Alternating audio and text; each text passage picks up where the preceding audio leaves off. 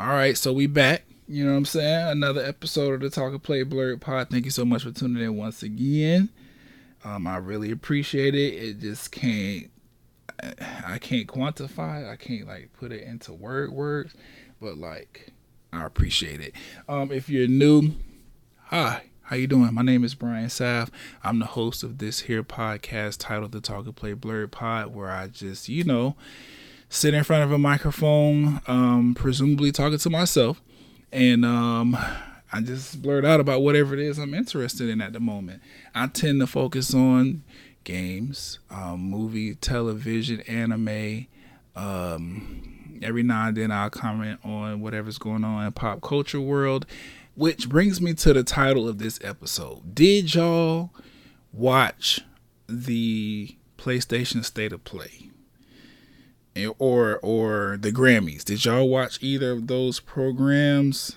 Didn't think so. Why? Because I didn't either.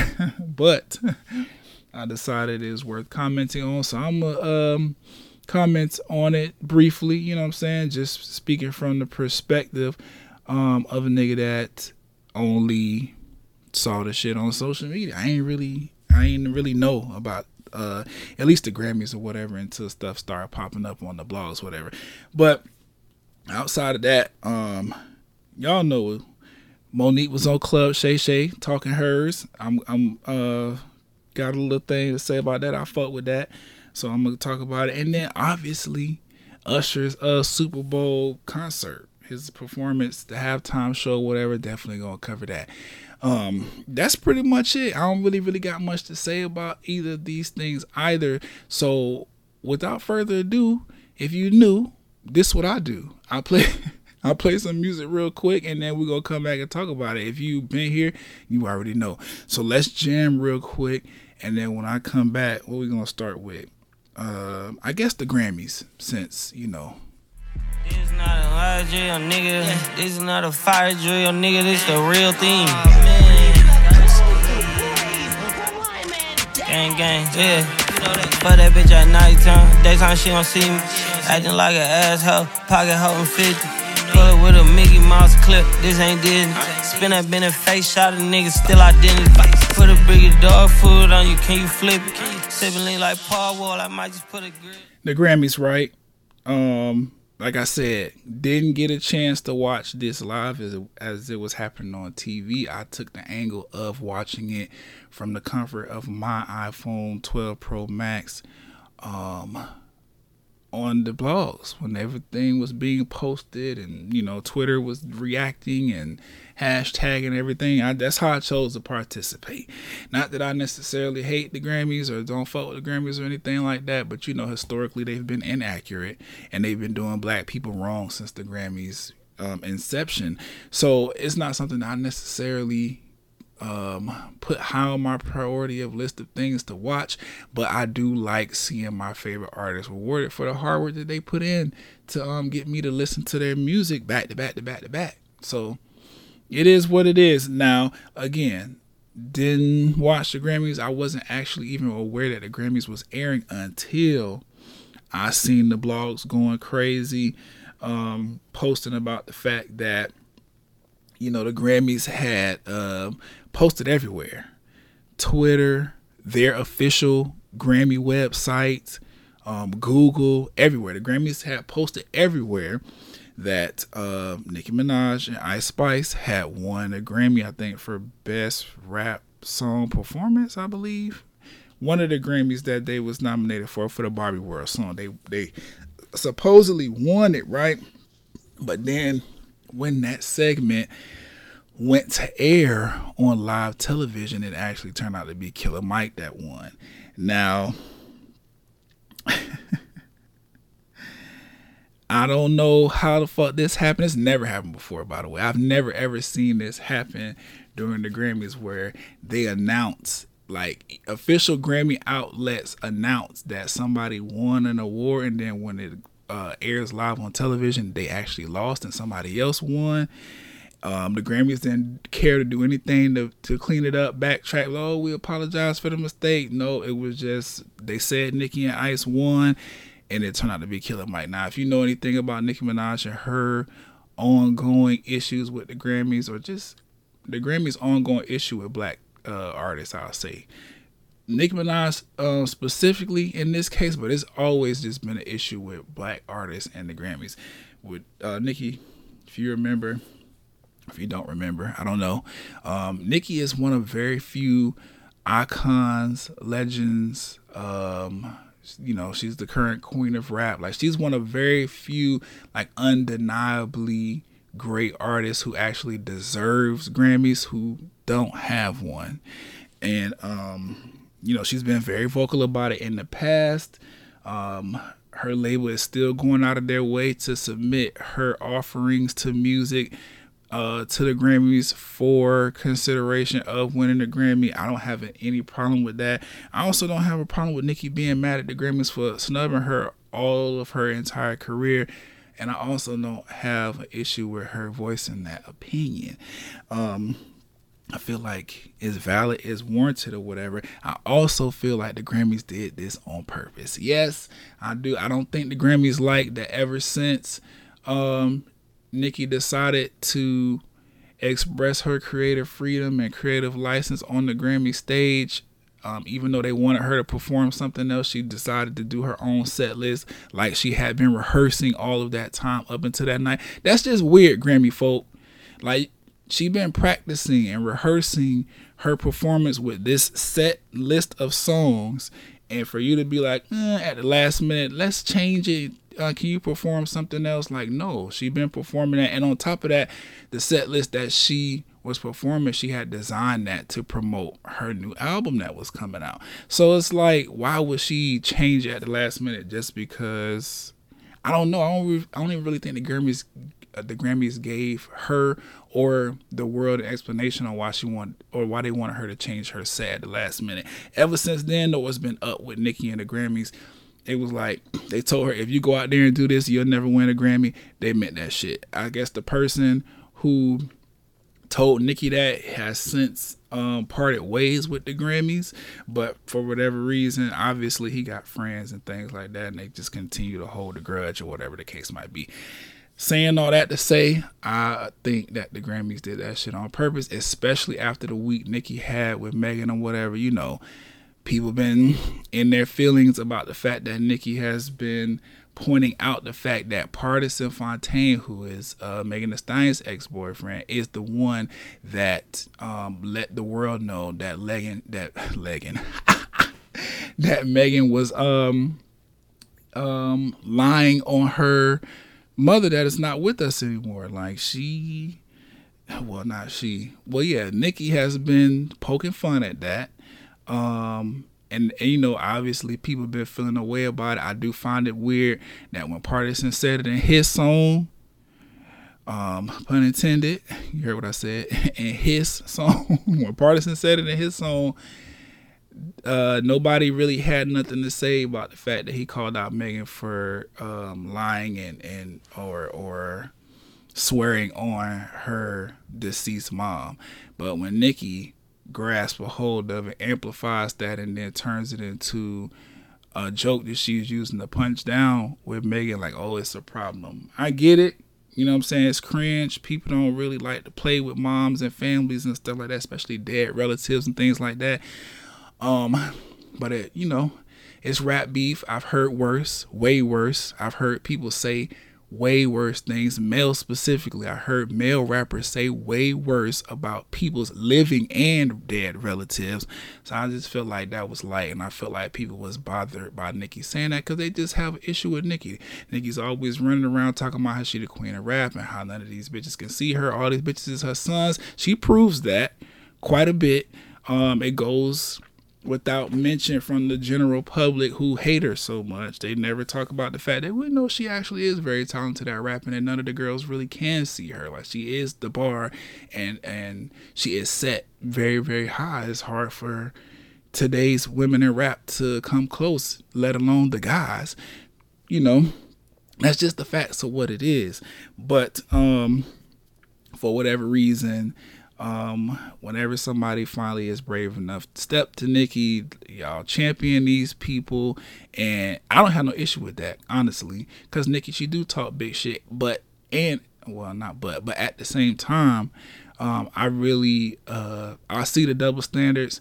I don't really fuck with that. But then also at the same time, again, I like the pressure that it puts on Nicki, because if it, it sparks her. Like it makes her want to get in the booth and talk her shit even more and really showcase why she's better than most rappers, male or female, in the game. So I'm cool with it. It's just weird to me, that it's just weird to me, because Party said this shit first.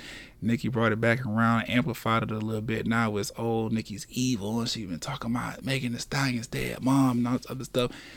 We had that same energy when Partisan Fontaine actually told us this and told us that Megan been out here getting lipo, even though she pretends to be a gym girl, which I don't have a problem with that either. Megan is fine. Megan is beautiful.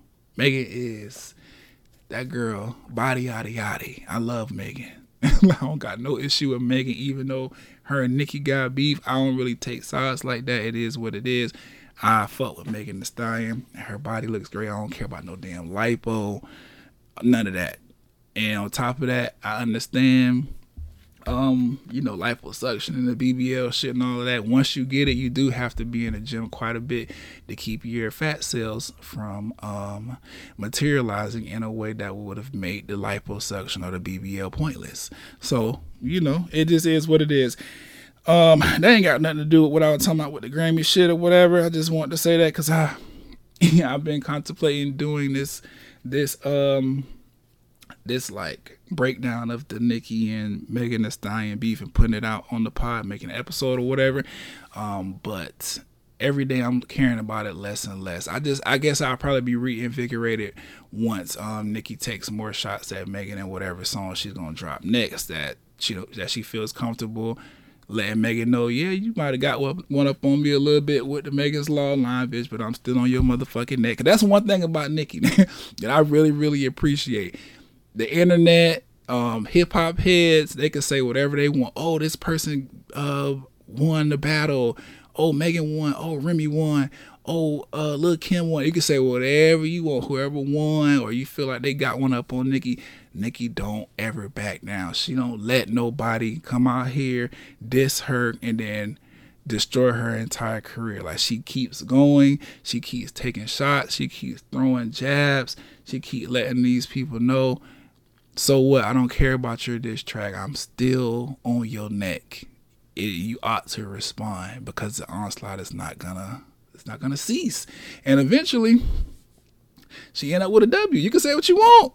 You can say what you want. I feel like had Lil Kim and Nicki Minaj not got into it when they did, Kim would be a lot more relevant in today's current musical landscape. I know she be trying to put out music here and there, but her fans don't support. It just is what it is. Lil Kim fans do not support Lil Kim.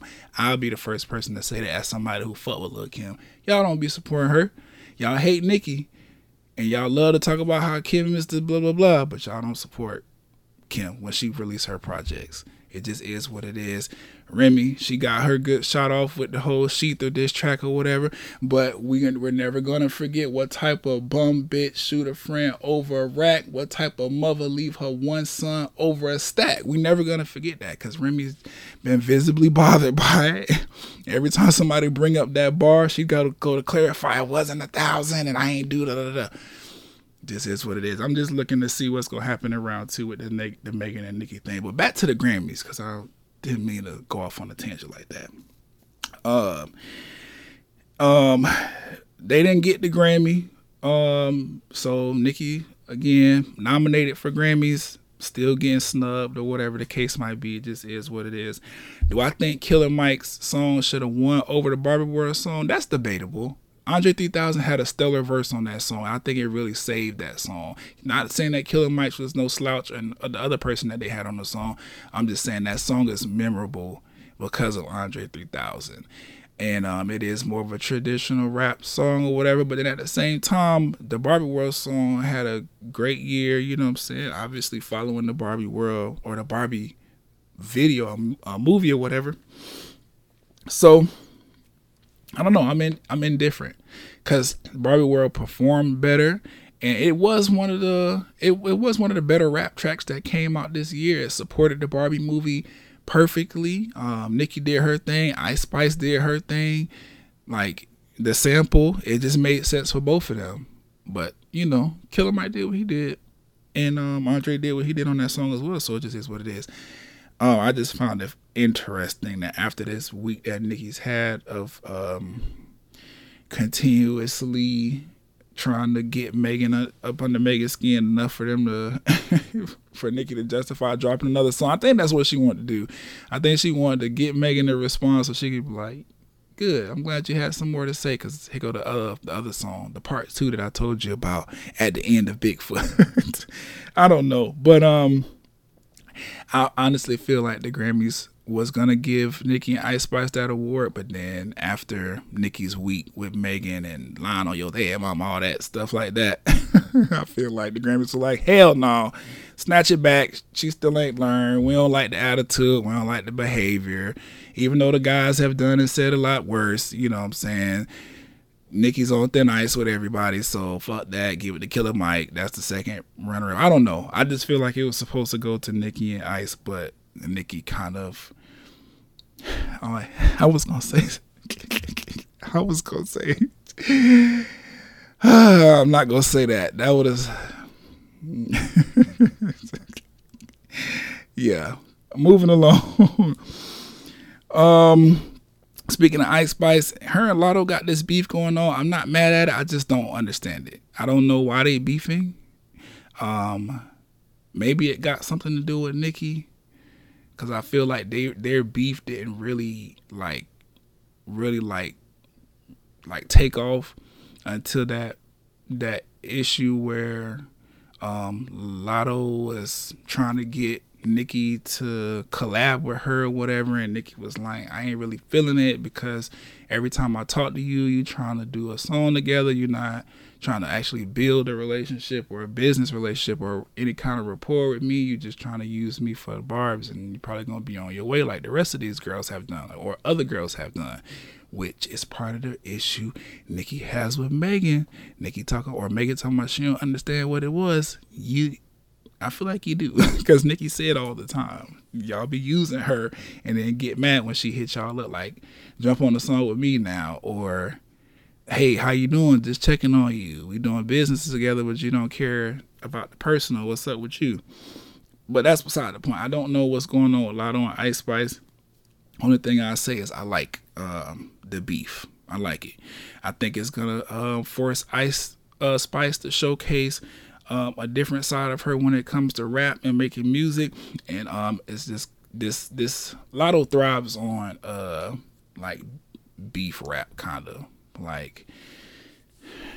Ever since she hit mainstream, her music has been very defensive. It's been very combative. Not saying that that's a bad thing or whatever, because we done had some good times with Lotto as well. With like the whole, what song was she sample Mariah Carey? Big Energy or whatever. But Lotto can rap, so I'm interested to see how deep in her bag both of these girls get, honestly, because people look at Ice Spice and they're like, that girl can't rap. She just a pretty face, and she know how to string together some nursery rhymes over a cool little beat and get TikTok going crazy. And then people look at Lotto like she can actually rap, but then there's other things that they criticize her for as well. So I don't know. I'm just interested to see these two girls exchange bars. I haven't listened. Well, I like the fart song. I like a lot of those, or Ice Spice, think you this shit, bitch. You're not even a fart. I like the song. And then the Sunday Service song is cool too, that Lotto put out. I actually like the video a lot for Lotto's song. I like that she was like, yeah, I'm going to still show homage and pay my respects to female hip hop from where it has come to where it is now, even though I'm beefing with some of the girls that I'm showing love to. I've actually really, really fought with that, because for whatever reason, that just showed like a little side of maturity for Lotto that I wasn't expecting to see from her. So I like that.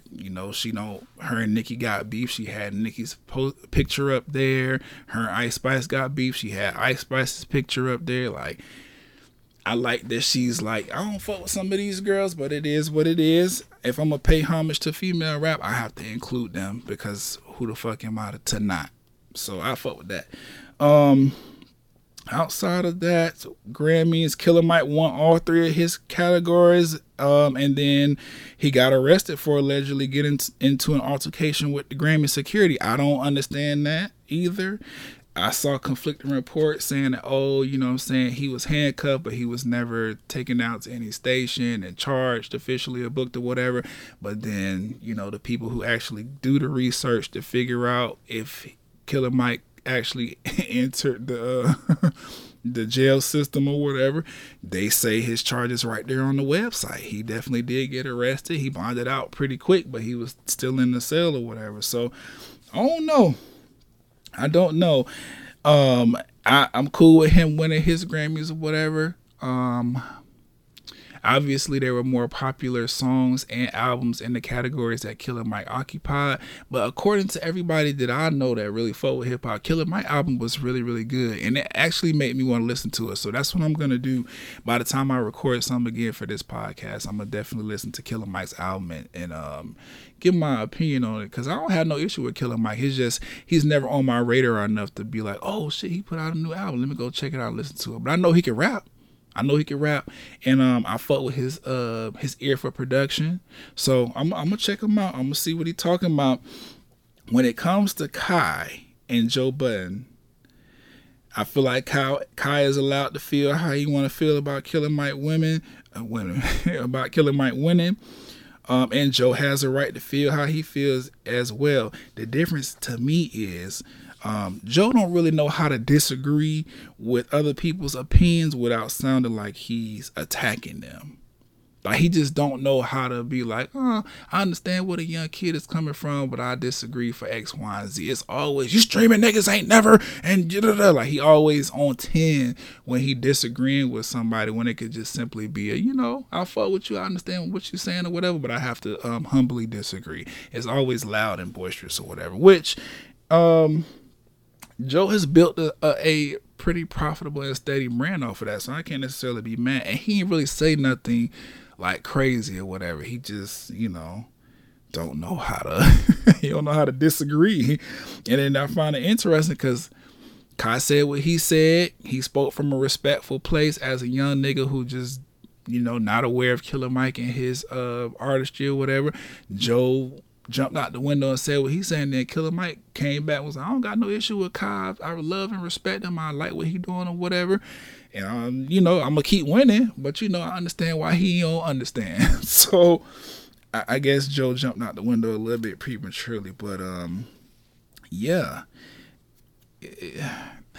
Joe will probably have a little bit more success once he learns how to tone down the aggressiveness when he's like disputing things or disagreeing with things. But at the same time, it's entertaining. So keep doing what you're doing, Joe. I ain't really mad. It was just funny because Killer Mike came back after you said what you said about Kai and was like, I actually don't have no issue with the young kid, and I see where he coming from. Continue with the Grammys. Congratulations to SZA and Victoria Monet. Y'all know I love these two black women like a lot. I have an incredible amount of love and respect for them. So it just made my heart happy to see them finally winning their things. I think SZA won. She either won 2 or 3, and so did Victoria. 2 or 3 Grammys that night. I can't remember. And shout out to everybody that was nominated, especially if you black. If you was nominated, congratulations. If you black and you was nominated, extra congratulations, my nigga. If you was a black and you won, shout out to you. Special congratulations. I'm so proud of you. If you just won, you was nominated and all that you won, congratulations to you as well. But I root for everybody black like Issa Rae. And so I'm very happy that black people, they tend to win things, but the special ones that I was looking for, like SZA and Victoria, they walked away with some good ones. So I really, really fuck with that. And Taylor Swift, you dead ass wrong for treating Celine Dion the way that you did. That's I'm gonna just say it like that. That's Celine Dion. She definitely, her career opened some doors for you. I don't know how considerable the age gap is between you two, but I just felt like since she's such a legendary white woman, you will probably know and have a little bit more respect and reverence for her. But it is what it is, you know. I'm waiting for people to continue to see Taylor the way that she present herself, but they get stuck on the music, so it is what it is. Let's take a break since we're talking about music and listen to some more real quick, and then we're gonna come back with what State of Play, Club Shay Shay, and Usher.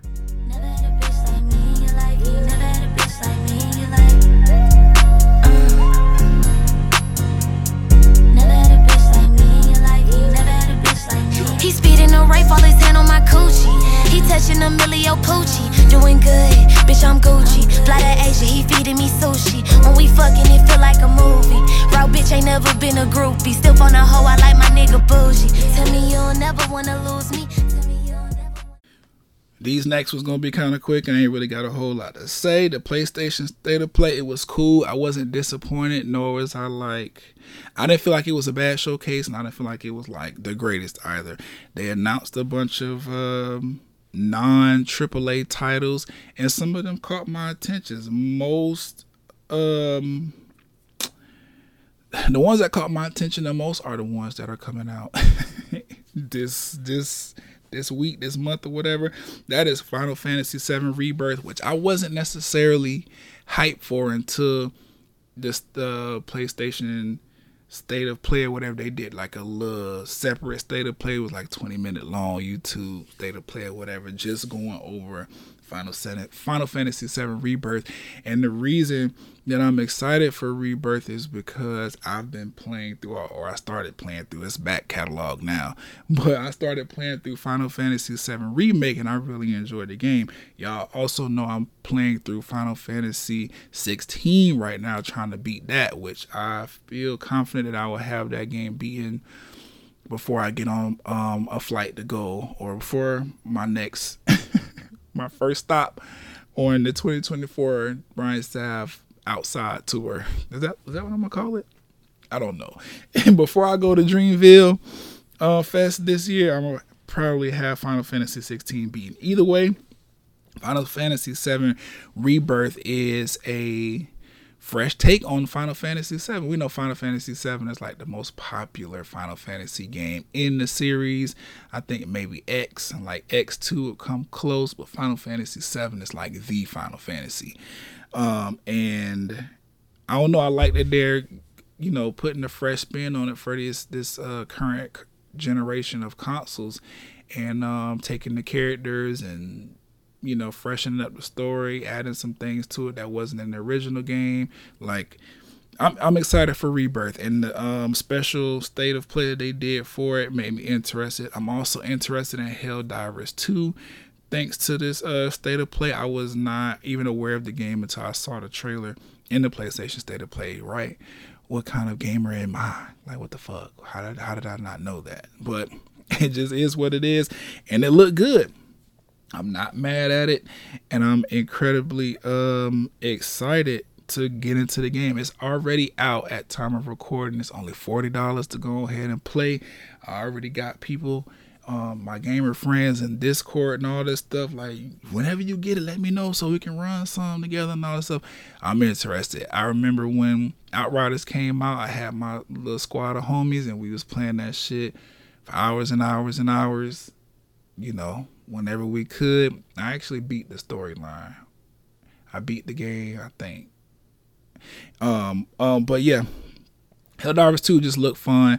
It looked like something I can't wait to get into. And then Foam Stars, ready to play Foam Stars. I think I got it downloaded or added to my library already. Haven't had a chance to play it just yet, but it's free to play, so I just need a little bit more space, time, and opportunity. Probably when I finish recording this, I'm gonna jump on and play. But fire! I'm excited. PlayStation State of Play. It was couple other games that like caught my attention or whatever, but nothing I can remember at this time or that I really want to highlight. Speaking of Sony, since we're here, Crunchyroll finally announced that it will be absorbing Funimation on April 2nd. So Funimation will be going away, which is crazy because I was just about to start a new subscription with Funimation. If y'all remember, maybe a year or two ago, when they first announced the Crunchyroll and Funimation merger, they had, gave all the Funimation customers an incentive to go ahead and cancel their Funimation subscription and go on over to Crunchyroll. So I did that, right? But then I noticed Funimation was still up and running, and I'm a Funimation head. I fought with Funimation over Crunchyroll because Funimation got most of the dub anime. And they have exclusivity with these anime studios and stuff or whatever. So it's like the dubs only be on Funimation. They don't be allowed to be over there on Crunchyroll. So I was like, well, maybe I need to jump back in on Funimation so I can have more access to the dub animes that I want to watch. Because I want to go back and watch Tenchi Muyo, which I still plan to do. And just a bunch of other anime that have dub. I think the Shippuden dubs over on Funimation are pretty caught up or finished or whatever. It was just a bunch of dubs over there that I really want to check out that I couldn't because Funimation was doing its own thing. So I'm excited for the merger. What I'm not excited about, I seen the BS about them raising the price in 2025 to $100 a year for a subscription. Now, like I said, I don't like it, but I also know I'm going to just go ahead and pay it because I need my anime. It just is what it is. And you talking about the Funimation catalog is finally going to be on Crunchyroll, so I'm going to finally have the dubs and everything that I've been so itching to get into or get back into. Yeah, I hate the price hike, and I just don't like that these streaming companies are playing with our pockets like that. But at the same time, I need my anime, so I'm gonna just have to pay it. It just is what it is. What else was going on? MoNique on Club Shay Shay. Did y'all watch that? Because I did. I sat through the whole 3.5 hour interview, and I will say this, right? The more I listen to MoNique air her grievances with, not Lee Daniels anymore because they've made up, but with Tyler Perry and Oprah specifically, the more I feel like, damn, they kind of did do her dirty, and I don't really like that. I feel like, yeah, because even if everything that MoNique is saying is not, well, I can't even say that it's not true because none of Tyler Perry or Oprah, they so prestigious and tight-lipped about everything. They ain't even coming out to be like, MoNique's lying. She's delusional. Something's going on with her. Nobody is calling MoNique a liar. Anybody she got issues with, DL Hughley and all these other folks, nobody is calling her a liar and saying that she ain't truthful or don't have a reason to feel how she feels. So I say all that to say, even if Oprah and Tyler Perry specifically have not done the things to MoNique that she's accusing them of doing, she has that perception, and she's been painting the picture very, very clearly that this is what happened to her, and people are believing it. So at the very least, I would hope, or I would want Tyler Perry and Oprah to come out and figure out what they got to do to make her feel better about the situation, not privately and shit, do it publicly, cause she done took it public or whatever. Let her know, I'm sorry you feel this way. I didn't mean to slight you in that manner. How can I fix it? Let's, do whatever. But based on what she was saying, their response to things behind the scenes, I don't know. Where there's smoke, there's fire. I'll say that. Because I don't feel like, I don't know, it's just crazy to me that MoNique has been for years saying these things about Tyler Perry and Oprah. And of course, there are other little stories lingering around in the industry about them as well. But it's just it feels interesting to me that she's been saying these things about her, and neither one of them has even come out to be like, I don't like that she feels that way because that definitely wasn't my intention. So let me at least try to make her feel better about the situation. Let me at least try to explain myself or or let her know how her understanding or interpretation of what happened may not be all the way factual, at least from the things that she's accusing me of doing.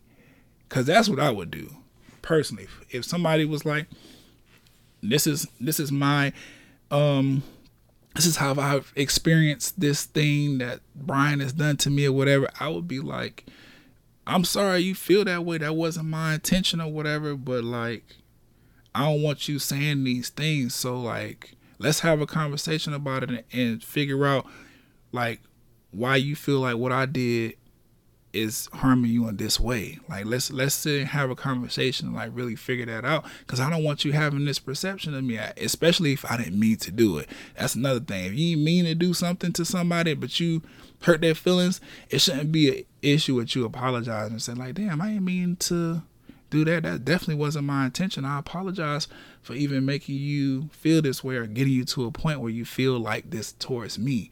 Like, that wasn't my intention. How do I rectify it?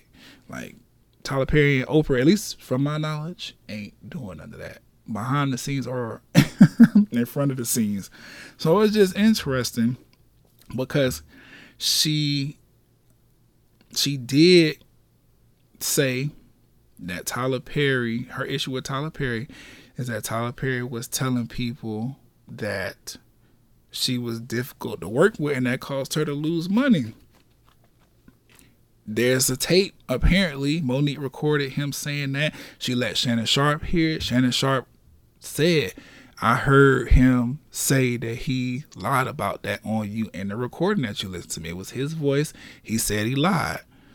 T.S. Madison has said the same thing. I heard Tyler Perry say with his own voice that he lied on MoNique about these things. So it's like, if that's true, Tyler, why we can't rectify it and fix it? Like what's going on? Why would you do that? I understand why. In case anybody is unaware, the issue with Tyler Perry, Oprah, and MoNique, or MoNique with Tyler Perry and Oprah, stem back to whatever movie that they was doing. Tyler Perry and Oprah was doing a movie together or something. MoNique was a part of the cast and contractually obligated to do X, Y, and Z. She apparently fulfilled all her contractual obligations and was gearing up to go participate in another project that she had already booked. Tyler and Oprah or whoever representation for them came back and was like, we need MoNique to do more press. We need her to, continue to do more press. But MoNique was like, I've already fulfilled my press obligations via my contract. If you need me to do more press, you need to issue another contract and pay me for it. I'm not going to go out on this road and continue to do press for your movie just because I'm a cast member. My contract says I only had to do this many days. I did that many days. If y'all need me to do more, that comes with a price tag because you're interrupting my other business ventures going on. I don't have no issue with that. I feel like that's fine. That makes sense to me. She did everything she was supposed to do for the job. If y'all want her to do overtime, if OT is allowed, pay it out. Like, why she couldn't just get a little extra money if y'all want to keep sending her out on these press tours to promote this movie? Apparently, Tyler and Oprah didn't fuck with that. And so Tyler started spreading these rumors that MoNique is difficult to work with and all this other stuff. And that got in the way when it came to her doing business deals in the future. And then on Oprah's behalf, from what I gathered, which is how Lee Daniels come into the situation, what I gathered, right? MoNique was saying Lee Daniels had written some very important parts in some movies and shows that he was doing specifically for MoNique. He had wrote them parts specifically for MoNique. Obviously, that was going to come with a paycheck attached to it. More exposure, more opportunity to go out there and win Oscars and all these other incredible awards. But instead of Lee Daniels saying like, yeah, I want you for the part, I wrote these parts for you, so these are yours. They're not going to be taken away. Lee Daniels calls MoNique and was like, hey, Oprah wants the part that I wrote for you, and she says she's going to finance these projects if I give her these parts.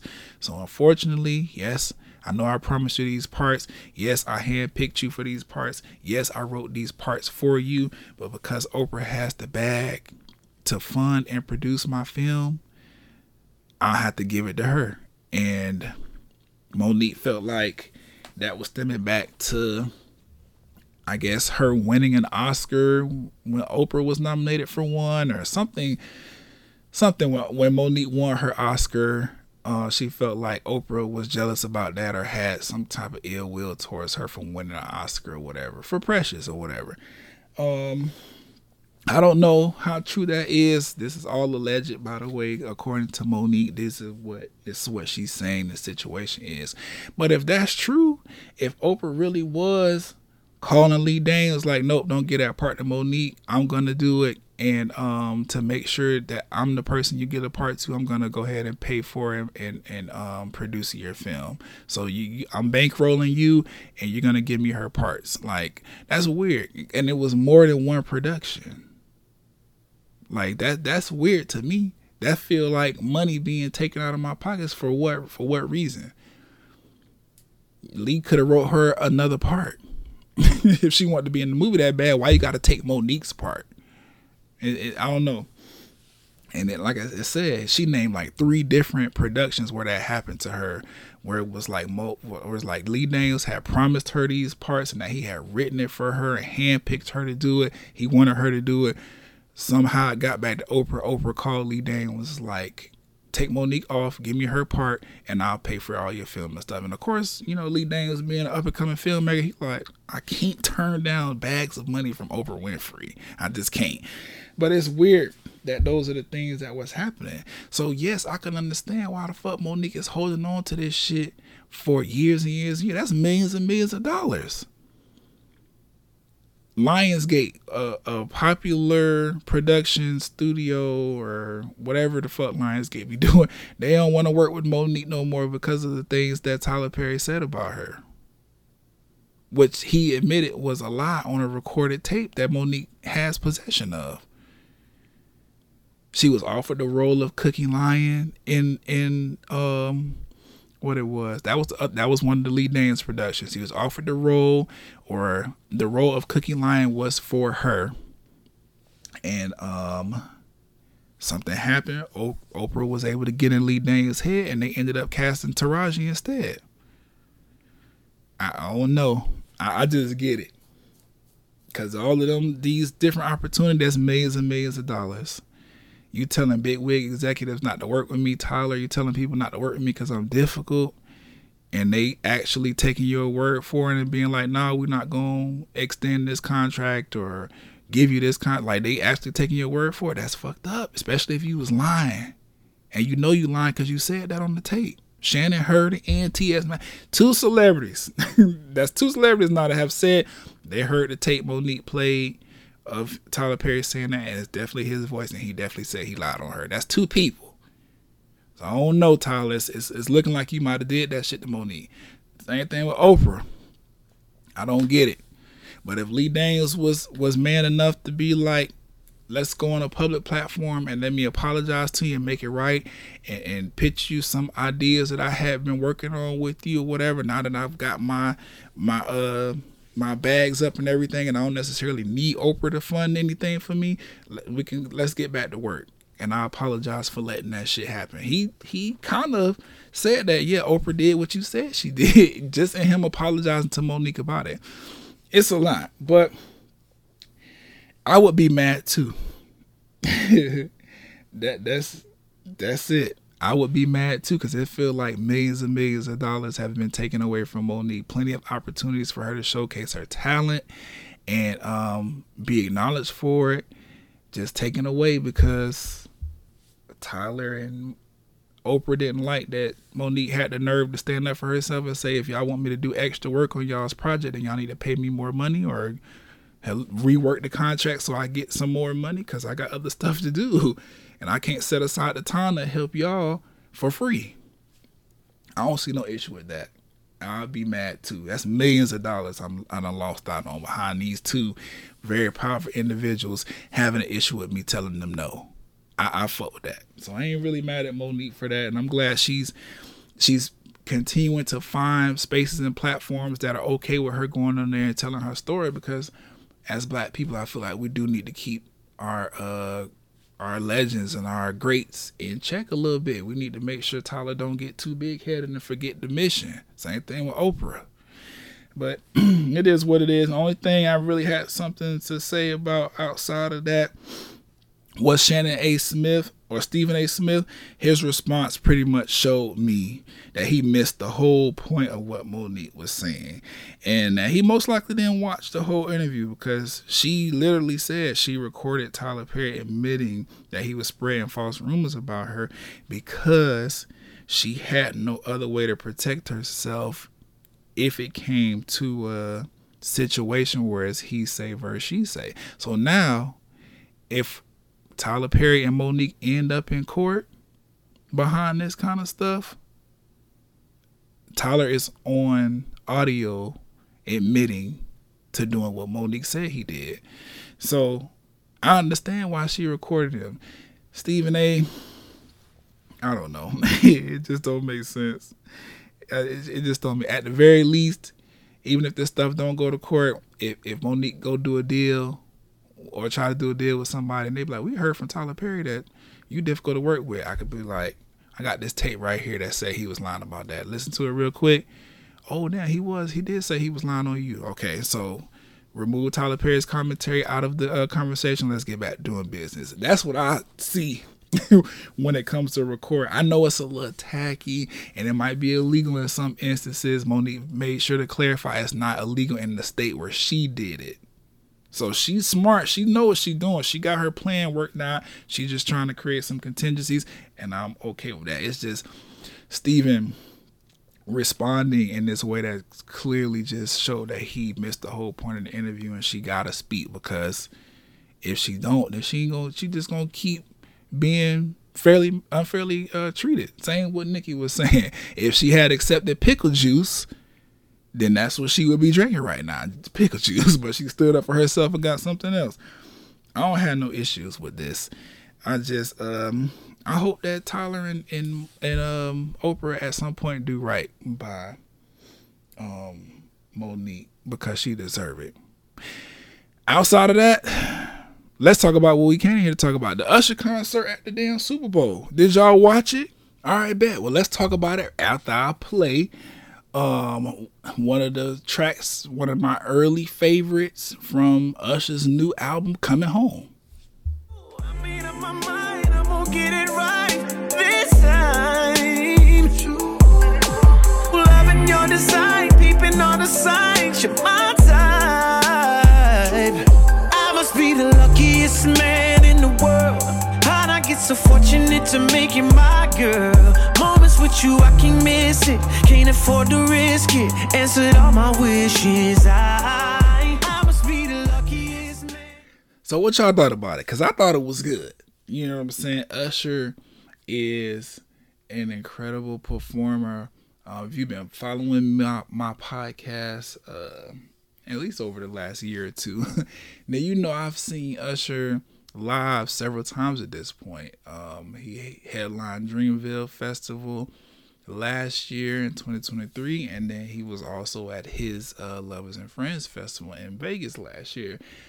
I feel like I might have seen Usher one more time before then. No, it was just them 2 times last year. Either way, fire, right? So Usher came out, what it was, he did Caught Up, a nice little medley. Caught Up, You Don't Have to Call, Superstar, Love in This Club. Fire little mashup, fire little medley right there. The dancers on the field was sliding like whoever put together the choreography for the field show that was on the like ground on the field, actual field. That choreography was fire. I enjoyed that. And then Alicia Keys came out in this red fabric outfit material with her red piano, which I love that Alicia Keys has made like performing with a piano like a part of her. I don't want to say shtick because I feel like that's a little, it's just a part of her stage show. Like, she always makes sure she got a custom piano, even if it's for 10 seconds, like this performance was with Usher, when she performed If I Ain't Got You. And then they broke away for a little bit. I knew they was going to do My Boo. I knew it when Usher said that he was bringing Alicia Keys. I knew My Boo was coming. You couldn't have done a Usher and Alicia Keys collaborative performance without My Boo. I did notice that Alicia wasn't, the vocals just kind of wasn't, she sounded, she sounded solid. It was just, I heard some things in the, the pitch and the key that Alicia Keys was not necessarily all the way landed on, but it's okay. I still enjoyed the performance and everything, the nostalgia and all of that. That was fire. I'm glad that, people just understand Usher's gonna do what he wants to do when he got the ladies on stage. Because I don't imagine that Swiss Beats would be upset about the way that Usher was touching and grinding on Alicia, because it looked harmless to me. You know what I'm saying? I'm not tripping about it, but men get weird sometimes when it comes to their wives, and I'm pretty sure I'm just stirring up a little petty drama. But I'm pretty sure rehearsals and choreography, in mind, I'm pretty sure Swiss Beats knew what the fuck was going on. Either way, Alicia looked great. She looked amazing. The body was bodying. That whole red outfit, red piano, red fabric cape, whatever the fuck it was, all that shit looked fire. I was very, very glad to see Alicia Keys still out here looking and sounding good. I haven't seen her perform in a long time. She's actually gonna be at Lovers and Friends this year. Y'all already know I got my motherfucking ticket. So I don't know how the lineup and everything is gonna be as far as like set times and stage times and all this other stuff. But I'm hoping Alicia is not. I'm hoping Alicia is not on stage when somebody else I want to see is on stage also, because I've never seen Alicia Keys perform live before. After this performance and me remembering she's gonna be at Lovers and Friends this year, I'm excited. I actually want to see that. JD came out, you know what I'm saying? He had a quick little cameo just celebrating the 20th anniversary of the Confessions album. If you don't know, JD is like one of the main producers on that project, or executive producer, if you will. And it's been one of the most important bodies of work to his career, just like it has been Usher. So I'm glad that they got to share the stage in that moment or whatever, because they did Confessions, and then they took it all the way back to 7 o'clock, gonna die, I'm in my drop top, cruising the streets. What's I fuck with that song. I love that's one of the ones Usher got, boy. And then they did Let It Burn, which I really appreciate Usher's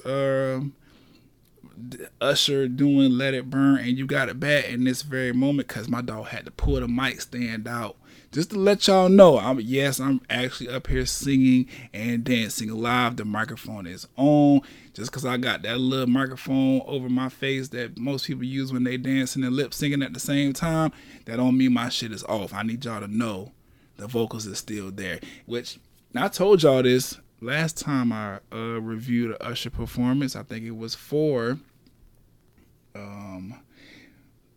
the extensive one was for Dreamville, but I'm pretty sure I said something positive about his performance at Lovers and Friends. Also, the man be singing and dancing. Like it really go down like that. He's really one of those Beyonce type performers, not to compare the two or whatever, just to give you a reference. That's not a comparison. I just want a reference.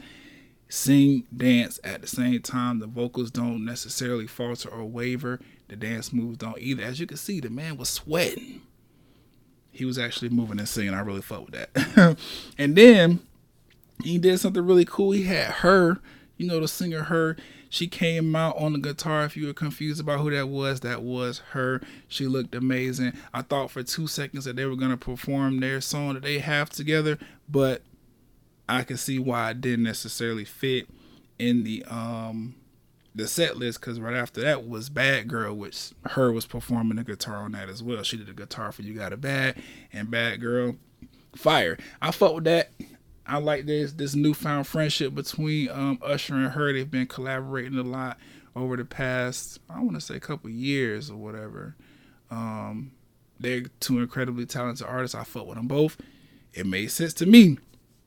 will.i.am came out during that whole roller skate section and did OMG, which that's probably one of Usher's most popular like pop, EDM, white people know this word for word song. So that made sense, and the song is good. I've never hated Usher stepping into the pop EDM lane. It actually makes sense for him. All the songs he's done like that, they sound good to me.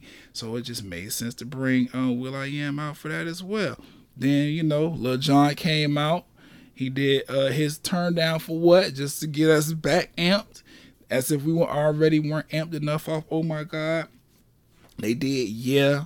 Ludacris came out, and I caught that he was rapping over a mashup of the Yeah beat and Petey Pablo's Freakily. I really, really fuck with that. I really, really fuck with that. I was like, oh shit, come on, keep taking me back. I fuck with that. So they did, yeah, they closed the show out with that. They did all the dances, the A-Town Stone, a Rock Away. They did all that, and Cut. They did all of that. And Usher added a little bit more just to let us know it wasn't a game. I came here, I ate y'all up. Y'all have been devoured. What the fuck? What that mean? No, but I really fuck with it. I really was fucking with it. Good job, Usher. I'm glad that he finally got an opportunity to do it. That black and blue jumpsuit outfit with the fake cutout abs. I ain't really care too much for the abs, but the fit itself was fire. Of course, Usher took his shirt off. That's part of his thing as well. We knew it was coming. The white outfit Usher had on at the beginning, that shit was fire. He did Usher did so he had the white outfit on, then he got naked on stage, took his shirt off and everything. Then they did like a little transition piece to let her do the guitar solo shit, and then he came back in the blue shit with the skates on.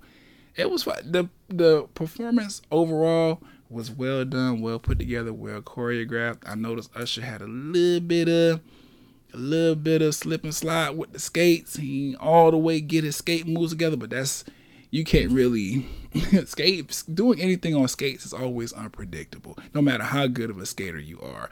Like, it just is what it is. But I enjoyed the performance overall. He was right. He took the world to the A. Definitely showed out for Atlanta. I'm even more excited to see him at Lovers and Friends this year now. And he performing the Confessions album through and through at Lovers and Friends this year. Like, I'm going to have a good time. Because I know he going to throw in some extra stuff to jazz it up. I know that. So I'm excited, man. Shout out to Usher. That was a phenomenal job. I don't really got nothing else to say other than thank y'all for tuning in to another episode of the Talk and Play Blurred Pod. Tell me what y'all think. Did y'all think anything I said was good? How do y'all feel about Usher's halftime performance? MoNique on Club Shay Shay. If you caught the state of play, any games caught your attention you want to talk to me about, anything I covered in this episode, I'm at Brian Sapp. That's BrianSapph. Instagram, Twitter. I don't know how I feel about TikTok right now because I don't like that they was playing with Universal Music and now all the Universal Music is not on TikTok anymore. I don't really fuck with that. So I got one. So if you want to put Brian Sapp in there too, you know, I'll pop up. Threads, I'll be active on Threads here and there. Yeah, those social media platforms, if you want to discuss anything that I covered in this particular episode. Other than that, we're going to play some more music as we ride off into the sunset. I'll catch y'all on the next episode of the pod. Hey, with that little thing I like. Now, baby, tell me what you want to do. It's 7 o'clock on the dot. I'm in my drop top, cruising the streets. Oh yeah, I got a real pretty little thing that's waiting for me.